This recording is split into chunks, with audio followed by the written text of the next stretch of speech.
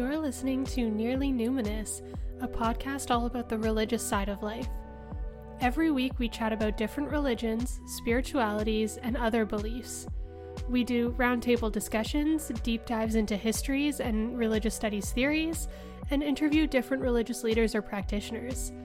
For full transcripts and more information on each episode, you can find us at nearlynuminous.ca.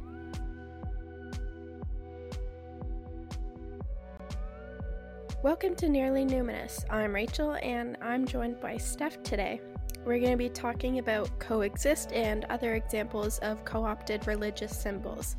We thought it was worth having a discussion about because of the different ways in which religion, religious messages, and particularly symbols can sometimes be co-opted, adopted, or appropriated for different purposes, often for negative reasons, which we're going to go into later. And we're going to talk a bit about whether we think co-option can completely change the original meaning of certain religious symbols in the cultural lexicon, and if some of these symbols that are now associated with hate groups can be redeemed and restored to their original meaning.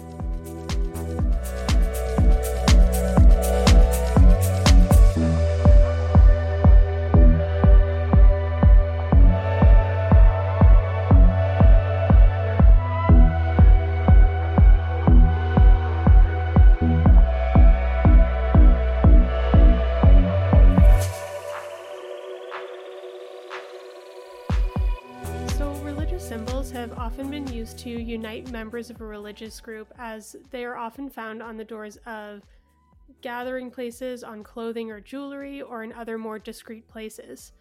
The nature of the symbol has been both esoteric and exoteric because it can often signify tight-knit communities with their own history, but it can also be a very public declaration of that community. So, for example, the ichthys, or more commonly known as the Jesus fish, is a symbol that was adopted by early Christians as a secret symbol starting in roughly the 2nd century. At the time, Christians were heavily persecuted by the Roman Empire, so the fish symbol would be placed on meeting places, tombs, or on homes to distinguish those that were part of the Christian communities. It signified a safe haven for those that practiced Christianity if they ever needed help or if they were looking for other members of their community. Typically, the symbols themselves represent some sort of key concept of the religion in a visual way, so oftentimes this is related to myth or allegory, but it can also be related directly to a philosophy. For instance, the cross isn't only a symbol of Jesus' death on the cross, but others have also claimed it's a symbol of the divine link between heaven and earth and hell because of its T-shape. The top reaches to the heavens, the horizontal line is earth, and the bottom part of the T is hell. There's also the Hindu swastika, which shouldn't be confused with the Nazi swastika, which angles the symbol to the right. But the Hindu origins of it shows that the swastika is a symbol of divinity and spirituality. It can mainly be found in Hinduism, but it's also been seen in Buddhism and Jainism. Whether it's facing to the right or the left, the symbol means two different things. To the right symbolizes the sun and means prosperity and good luck, whereas the left-facing symbol is for the night, or the tantric aspects of Kali. However, not all symbols are directly tied to myth or philosophy. The Muslim crescent, for example, doesn't seem to have direct links to any Islamic theologies. It's simply a symbol that was used by the Ottoman Empire and has since shown up on many Islamic buildings and is now used on many flags to signify their Islamic or even Ottoman Empire origins. So we first started talking about this idea when Steph came across an article about the coexist image that's often made into bumper stickers for cars. So the bumper sticker features the word coexist, but with each letter being represented by a different symbol, such as the Islamic crescent moon for the C, the Om symbol for the E, and so on and so on. Yeah, so I first came across this because I don't know if you're familiar with the Hard Times. It's like a satirical punk, kind of anarchist, but it's satirical news. And they posted an article back probably like a month or so ago now about it was titled "Massive Recall Issued for Ineffective Coexist Bumper Stickers." I thought that was I got a good laugh out of that. So because I'm a weirdo, so like I hear things like this that I'm like, huh, I wonder where the Coexist bumper sticker came from. So I did a deep dive, jumped into the rabbit hole, trying to figure out the whole history behind this like Coexist bumper sticker. So it turns out it actually does have like a bit of a strange history. So the original image was created by Polish graphic designer, and I'm going to butcher his name. I'm so sorry. There's too many consonants and I don't know how they all flow together. But I think so his name's Piotr, like Peter, but Piotr. Yeah, I think that was the first word's okay so far. Okay, the second word's the questionable one for me. Mladazeniak. Mladazeniak, I think. Sorry, Piotr, if we butchered your name. Please don't sue us. I'm so sorry. Anyway, so Mladazeniak, I'm going to say his name so many times too, and every single time it's going to sound like garbage. I'm so sorry. But Mladazeniak designed this for an international art competition in 2000, sponsored by the museum, on the theme for dialogue, understanding, and coexistence. And the symbol, along with other entries, were displayed as large outdoor posters in Jerusalem in 2001. So the original design is slightly different than what you may have seen on the bumper stickers that you'll see like on cars around. I've seen them a lot in Canada, maybe a little bit in the US. I don't know if it's like an international thing or not, but the design originally had the word coexist in all caps, but replaced the C with the Islamic crescent moon. The X is replaced by the Star of David, and the T is replaced by the Christian cross. The one you'll see on bumper stickers has a few more symbols kind of mixed into that as well. The competition that Mladazeniak entered had the theme Coexist, and it boasted a high prize for whoever won. So the artist entered with his piece because he was hoping to reimagine the lettering of the word coexist. So Mladazeniak was originally like a graphic designer, so that's why he kind of did this kind of lettering project, because that's more of a thing for graphic designers, I think. Yeah, so fast forward 5 years, and Mladazeniak received a letter from a company in the US asking to formally claim the Coexist logo so that they could sue other companies that were using it. So It was kind of funny. Like, hey, we would like to use your logo so that we can make sure that no other companies use your logo, even though we didn't ask permission for it in the first place. It's like a little bold. And a little against the idea of coexist, too. Right? So anyway, this company, Coexist, was a lifestyle brand, and they'd made some minor changes to the logo that Mladazeniak designed and trademarked it as their own. The artist didn't even realize that this company had co-opted his logo until this letter. So it's like, again, a little bold. Pretty ballsy to just take an artist's idea and then years later, after making money off it, be like, I would like to own it now, please. Yeah, right? Just so I can sue somebody because they're also using it without anybody's permission. Like, come on. It's a little bit on the nose. Man. Yeah. So anyway, once Mladazeniak realized this, he used his own lawyers to ensure that no other brand could formally trademark his logo anymore. So, like, he actually took it into his own hands, being like, no. Yeah, good for him. Yeah, so this company, Coexist company, wasn't the only ones using it.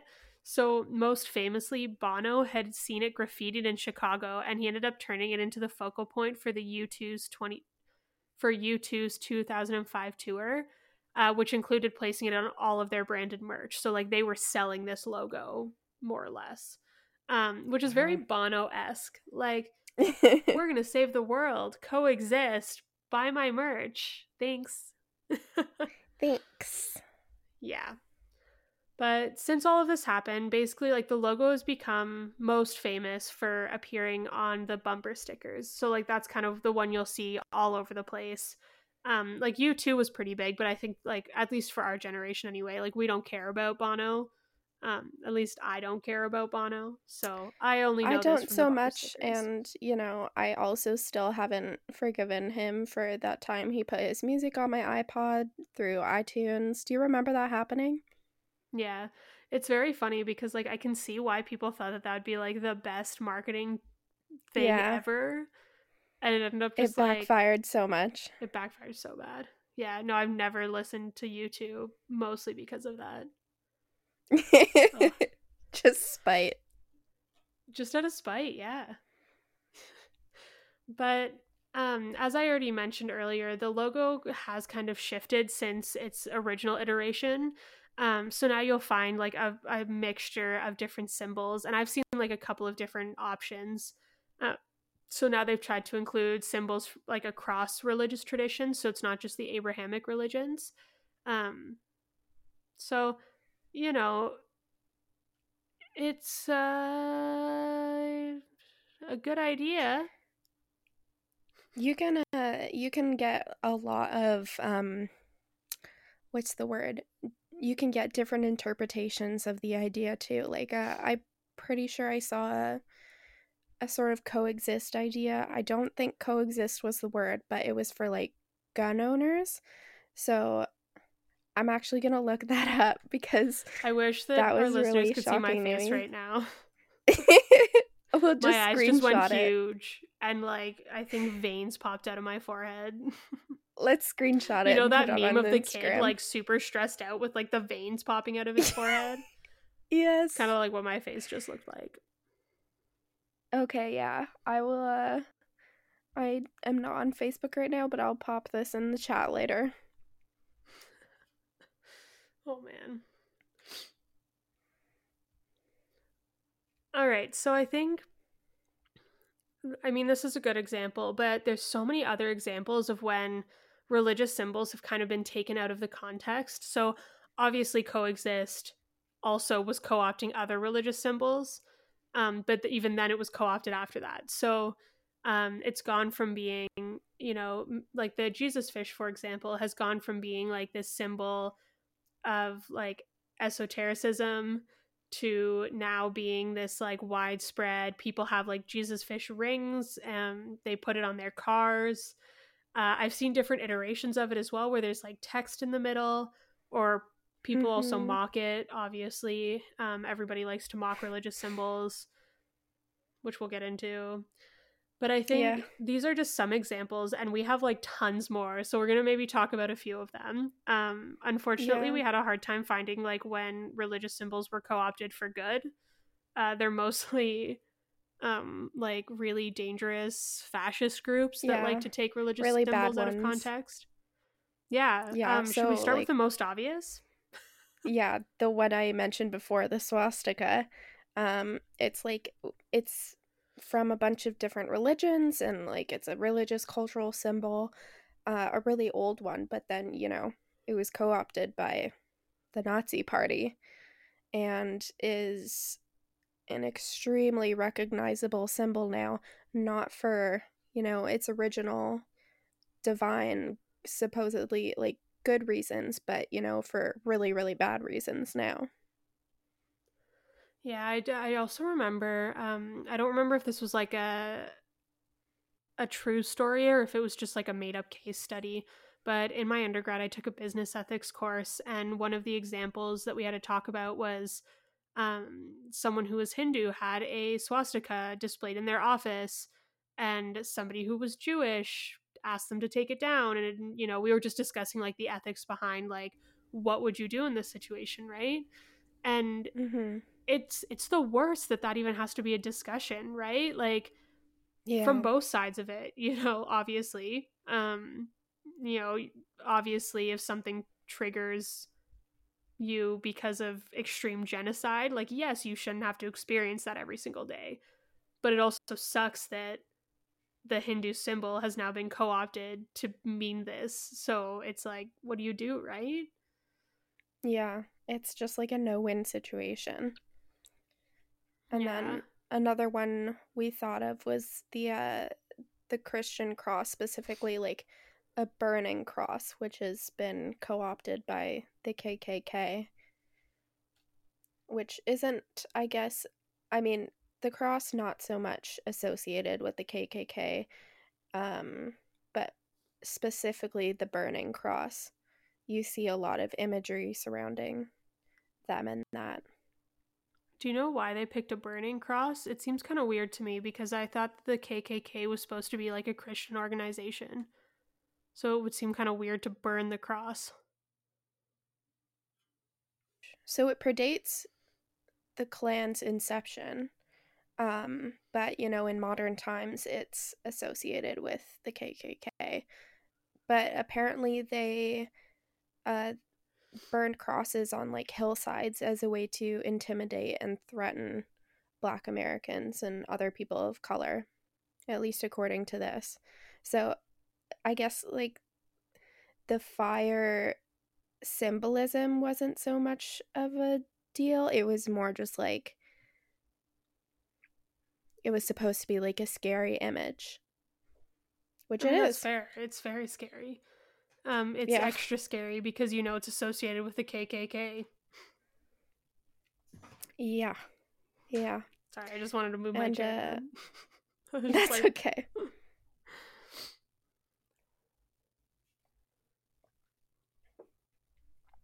I don't know what else to say about it. I wonder if part of it just had to do with the fact that like typically you see crosses on hills. So I wonder if part of it was just that was what was there. And so they burned it. I don't know. Any KKK members listening to our podcast right now and want to tell us why you like to burn crosses and be the worst? Write in and then we'll report you to somebody. Yeah. But don't say the last bit. Yeah. All right, so I think there's another like group of symbols that have been co-opted, and we've kind of talked. I think Jacqueline. I wish Jacqueline was here for this episode because she would know a little bit more. But there are symbols that have been kind of co-opted as being like the quote unquote like authentic pre-Christian religions, like which have kind of turned into like what's been referred to as white culture. So it's things like Norse mythology, as well as Celtic symbols. So like those two things primarily. So you see a lot of stuff that like was part of Norse mythology or like the typical Celtic crosses that you often see. I've got one on my finger right now. Kind of. I mean, it's like Celtic knot. But you see a lot of that now being co-opted by these far right groups because they see it as being some sort of like authentic pre-Christian white culture nonsense. I'm calling it nonsense not because the actual culture is nonsense. I'm calling it nonsense because they feel the need to call it white culture. Yeah. But yeah, it's interesting because again, if you want to listen back, we've done 2 episodes on Celtic mythology now, because that's Jacqueline's area of expertise. And we talked about it a little bit in this kind of idea that a lot of people are moving away from Christianity. Like far right groups seem to be moving away from Christianity. However, they still seem to use Christianity when it's like helpful for them, which is frustrating. But because a lot of them aren't really Christians anymore, they're trying to like find some other sort of belief system or symbolism or quote unquote white culture that they can now use. So you see a lot of those symbols being co-opted. Yeah, like the Celtic cross, Thor's hammer, like soldiers of Odin and sons of Odin, like different gods have been kind of adopted by different groups. One of the people who stormed the US Capitol, you might recognize him. He was bare chested, he had a lot of tattoos, and then he had like this weird head dress on. I think it had like horns and fur and all that. I remember he has that like dude. this huge, yeah. So he has this huge tattoo of Thor's hammer on him, and what appears to be the Norse world tree. So like he's obviously very into this Norse mythology, this idea of like Vikings and I'm guessing white culture like we talked about. And he was a member of QAnon as far as I can remember. Mhm. Yeah, I think he like claimed to be the QAnon leader or something like that. Yeah. Yeah, it's a this article that I'm looking at right now is saying like these symbols are used by a lot of white supremacists as a coded message of their belief in violent struggle. So like specifically like the idea of violence and warriors and fighting that you might see in like Norse and Viking mythology is really And you often important see to in a lot of like, these white. yeah, and you also see it a lot in like Celtic mythology, like pre-Christian Celtic mythology as well. Yeah, Like especially with the Highlanders and like, I mean, we've all seen yeah. Braveheart.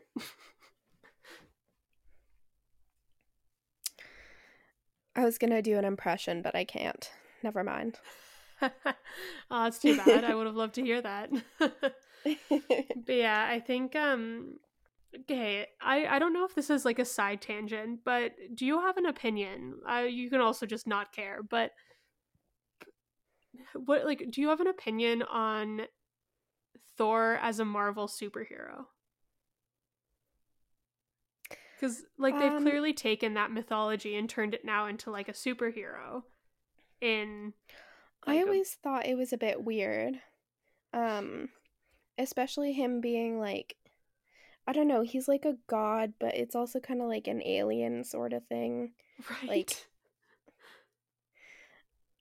right. I don't know, it's very strange and the movies weren't that great anyway, so uh it's What? I'm sorry. No, I really like Ragnarok, but They were so good. I'm a huge Marvel fan. I really like Marvel too, but probably not as much as you. But yeah, I think it's kind of a weird choice, at least to keep him in the movies, or to introduce him in the movies. But what do you think? I don't know. I think it's kind of weird. Like, it seems strange to like pull someone from mythology to turn into a superhero. But when you think about it, like that's kind of just what they do. Um Yeah, it's interesting though cuz like when you think about I know this is like not Marvel, but it's like Superman even. Like that seems like a very like mythological character that they've now turned into a superhero, but it was completely crafted. Like I don't think that there's actually a real mythology around yeah, Superman. So I think they do this like with a ton of different characters. I don't know. I'm trying to think if there's anyone else in the Marvel Cinematic Universe that kind of like comes from mythology, but I can't think like outside of Thor and like his because obviously like all of the characters yeah, in Thor have like some sort of link. But like yeah. you know Thor, Captain Odin, America. Loki. I mean Captain America comes out of like Yeah, American mythology. If you want yeah, to get into that, like the Great American Dream and you know a hero to save them all. But um, otherwise, like Spider-Man, not really. Like it's all very like sci-fi rather than like Thor, which yeah. is like myth. So I don't know. Yeah, that's why I think it's kind of weird that they brought him into the Marvel Cinematic Universe at least cuz up until that point it was pretty like sci-fi Yeah, emphasis on the sci. So, it was pretty interesting that they included Thor, but you know, I yeah. yeah. I don't know. I thought I'd ask that question because I was curious. Listeners, if any of you have something to say about it, feel free to like send us a message or comment on our Facebook or something. Because like I don't know, it just seems like such a weird blip in the Marvel universe. As much as I love Thor's character, it's just kind of I don't know weird. Mhm. Do we know any other Marvel super fans that we can invite on the show and we can do an episode on superheroes? Probably, I know quite a few people that are super into Marvel. Yeah. That would be cool. Let's get into superheroes. I'll find someone. I would love to. Okay. Yay. All right, we should get back to our conversation though. Probably. Okay, I find like we were a little bit better about like sticking to a script, following the topics, and like the past like month it's just been like, oh, quick side tangent about this random subject. I hope our listeners don't mind. Sorry. Sorry about it. You'll just have to go with it. So there's also like, if we move on, like we've kind of talked about like people using religious symbols and co-opting it almost for their own community significance. So like we've got the swastika being co-opted to show like, oh, these are the Nazis. I made that sound super casual. I'm sorry. It's not casual.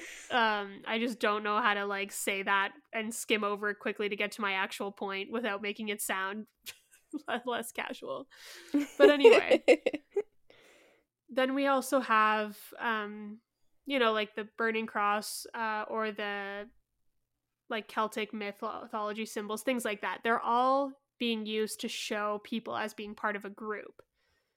But there's also kind of another end of this where the symbols aren't necessarily being changed, so they're not being taken out of their original meaning in order to like symbolize a different thing.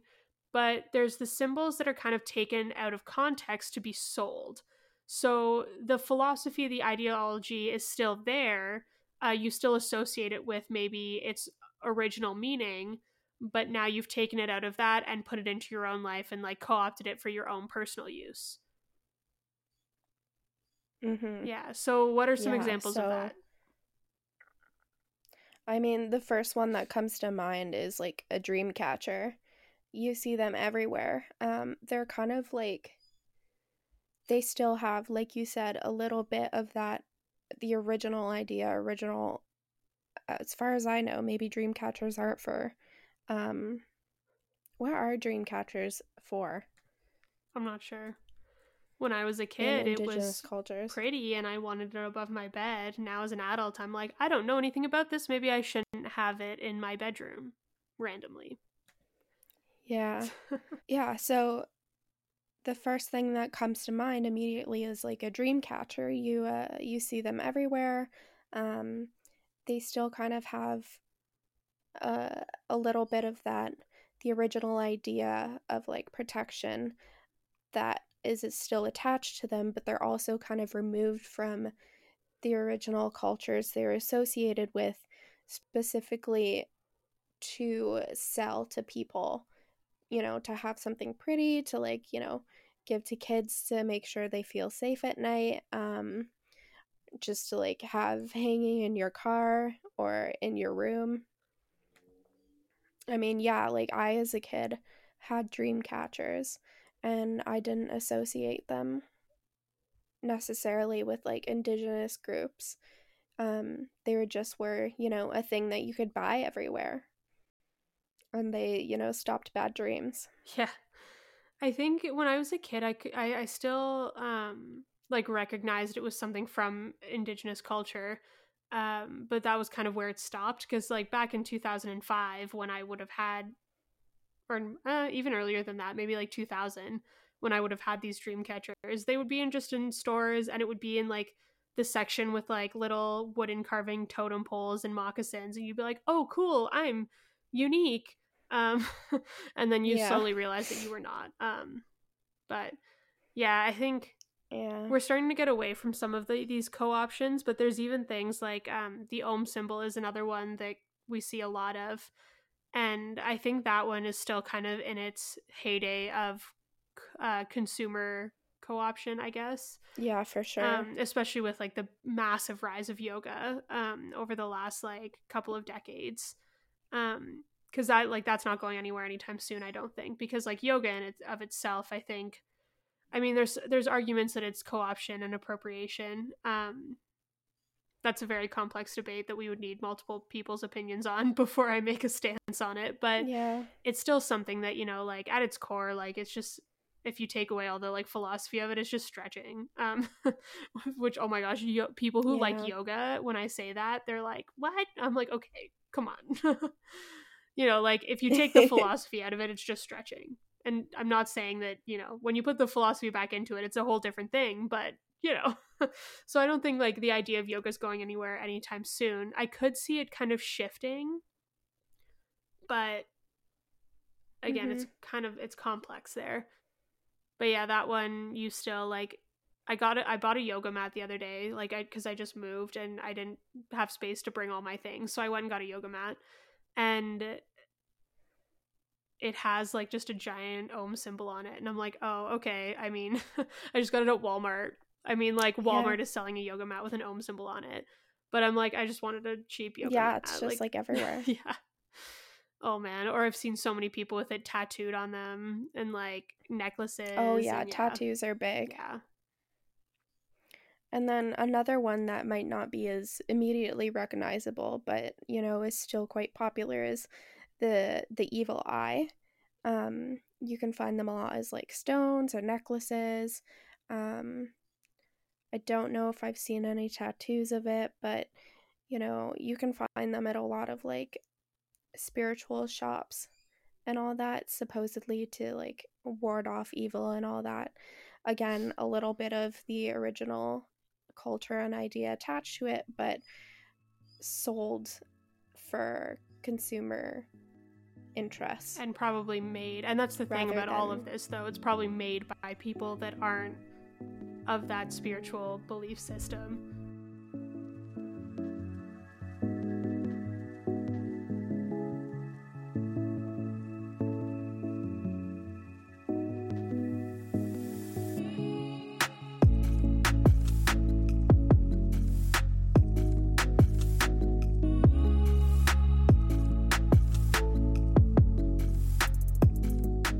If you've never seen The Eye of Providence before, I'll try to describe it to you. You've probably seen it though. It's in like Nicolas Cage National Treasure, which is a great movie, and I will fight anybody who disagrees, as well as The Da Vinci Code. But it's usually like the center of a lot of conspiracy theories. I think a little bit because of Nicolas Cage. But it's the triangle with the eye in it. So it's usually like attached above a pyramid, like the top of a pyramid. So you see it in, it's on the American currency. I think, is it on just the, I think it's on all of the currencies. Yeah,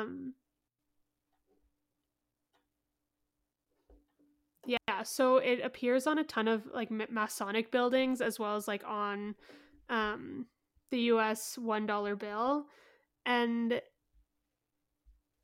it kind of gives off, and like a lot of the reasons people find it like a big conspiracy theory is because it kind of gives off like Big Brother vibes, like the eye is watching you. Yeah. And so actually it was originally a Christian symbol, and you can often find it in like Renaissance paintings, and it was used to represent God. So, based on this article that I found about it, it said that it was invented as a sign of God's compassionate watchfulness over humanity. And now it's a conspiracy about the Illuminati. Yeah, I wouldn't get compassion from that eye on it's a little creepy first look looking. at it. Yeah. A little. But it's definitely one of those things that it's not necessarily that it's been co-opted, because the intent, even by the usage of it, is still to its authentic meaning, but it's now been co-opted by conspiracy theorists. So like by their own interpretation, it's shifted. So I think that's a whole different other thing where like, even if your intent is pure, because of other people's perception of it, it gets changed and shifted around. Yeah, that's a good point. Yeah. I think another one that is not, it's hard because it's not like co-opted, but it's the Satanism symbol, like the upside down cross. Yeah. And the whole point of the religion of Satanism is to be a parody on Christianity. So of course they took and made a parody of the cross. So I don't know how like it's co-opted, but like it's not, I guess. you know? Yeah, I mean, it's co-opted and changed specifically to change the meaning of the original symbol. Yeah. And then if you've listened to our manifestation episode, we talked a little bit about theosophy. And the symbol for theosophy is a combination of different symbols, kind of like the coexist one. Uh, the theosophy symbol combines a swastika, the pre-Hitler edition, the Om symbol, the Star of David, a snake, and the Ankh, which is an Egyptian symbol that signifies life. So that's just another example of one of these ways in which a bunch of different religious symbols have kind of been co opted and joined together to create something with its own specific meaning, its own original meaning. And I think just like the coexist symbol, it pulls from these different symbols in a pure intention way, right? So, like, I don't think that the people who created these, like, joined symbols meant to co opt a symbol and remove it from its authentic philosophy behind it. I think their goal is to embrace multiple philosophies, and that's why they put it all together in this symbol. So, like with coexist, the obvious thing is to try to make some sort of philosophical stance that every religion can coexist with one another. But the theosophy symbol as well is kind of similar in the sense that they've taken these philosophies that the symbols represent and they've encompassed it into their own new age philosophy, so to speak. Mm-hmm. So I think one of the biggest questions that I have had when talking about the idea of co opting symbols is specifically with the symbols which have been negatively co opted, like, the swastika. Is that symbol now salvageable? Like, can it be used in its um, original context? Can it be recognized as it in its original context, or is it kind of just, for lack of a better word, ruined now?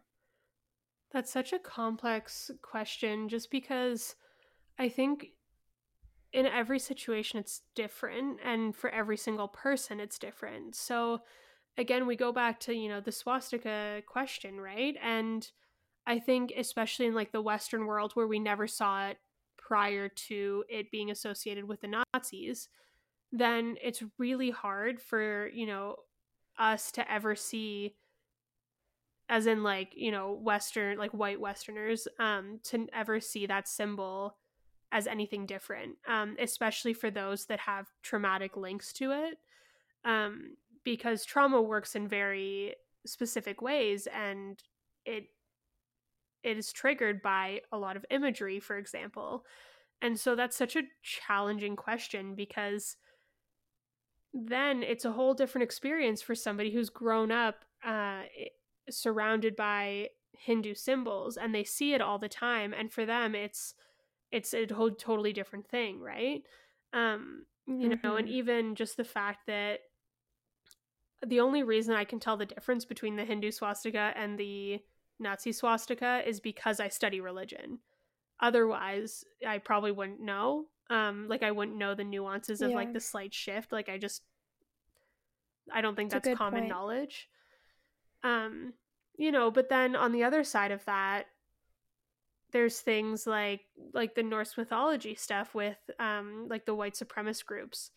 That one's a little bit more challenging because I think those groups don't have as much of a reach and they don't possess Mm-hmm. I'm careful with my words here.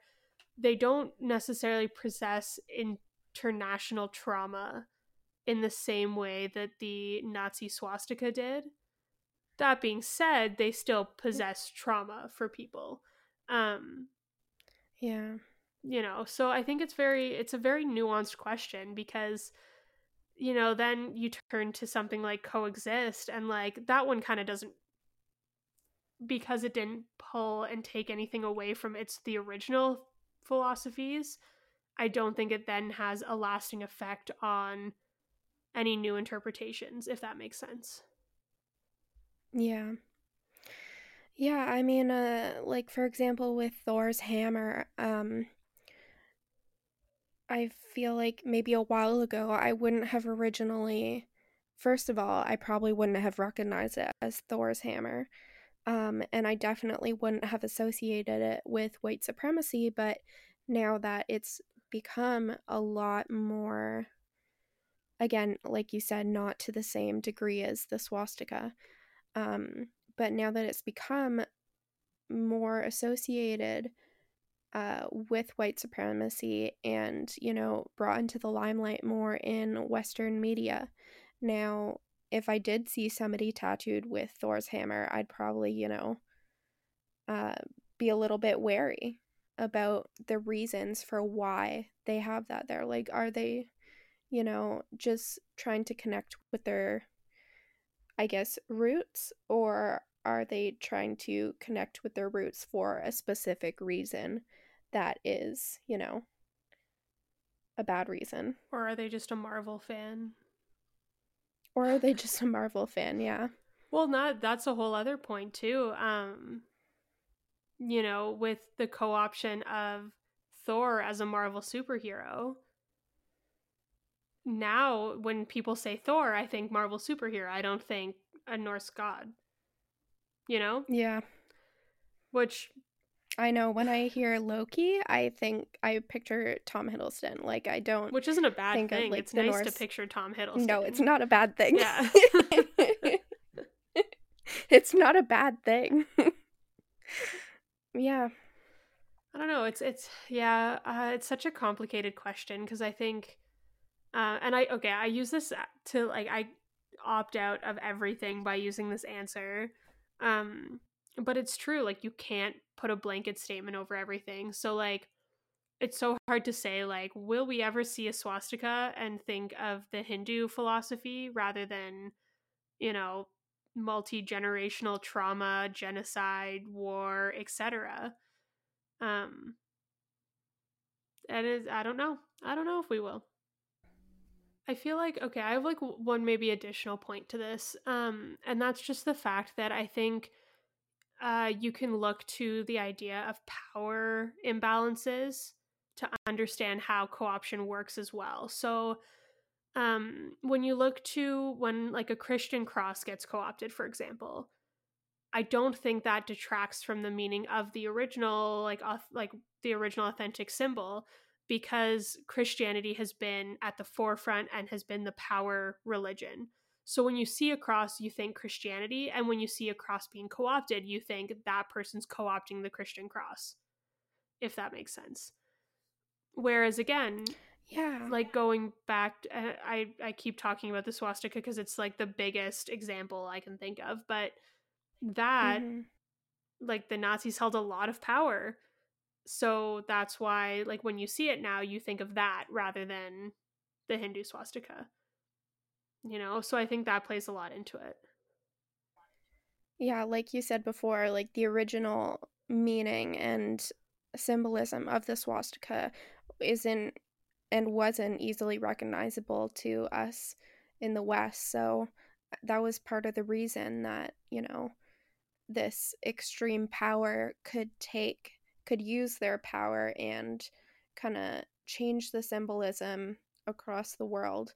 Maybe not so much in the roots of where the swastika symbol comes from, because, like we've talked a little bit about, it does hold its original meaning for a lot of people today. But yeah, that's a really good point about power imbalances. Mm-hmm.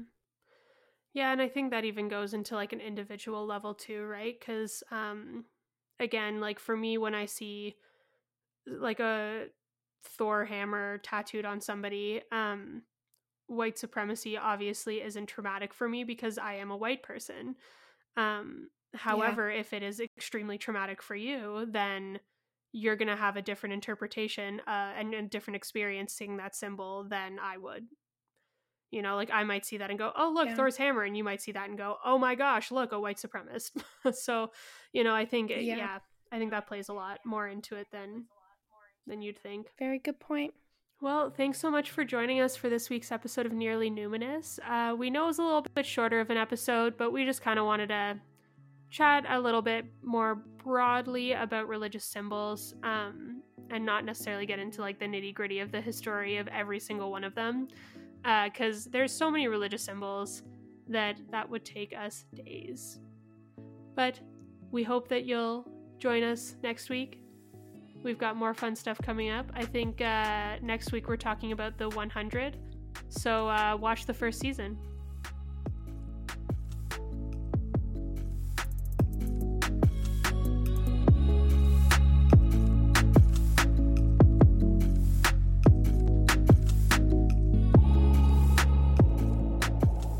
Thanks for listening to this week's episode of Nearly Numinous. For full transcripts of every episode, check out nearlynuminous.ca. There, you can also find links to subscribe to us on any of your favorite podcast platforms. Have a topic you'd like us to talk about, or would you like to be a guest on a future episode? Reach out to us at nearlynuminous@gmail.com. That's spelled NEARLYNUMINOUS @gmail.com.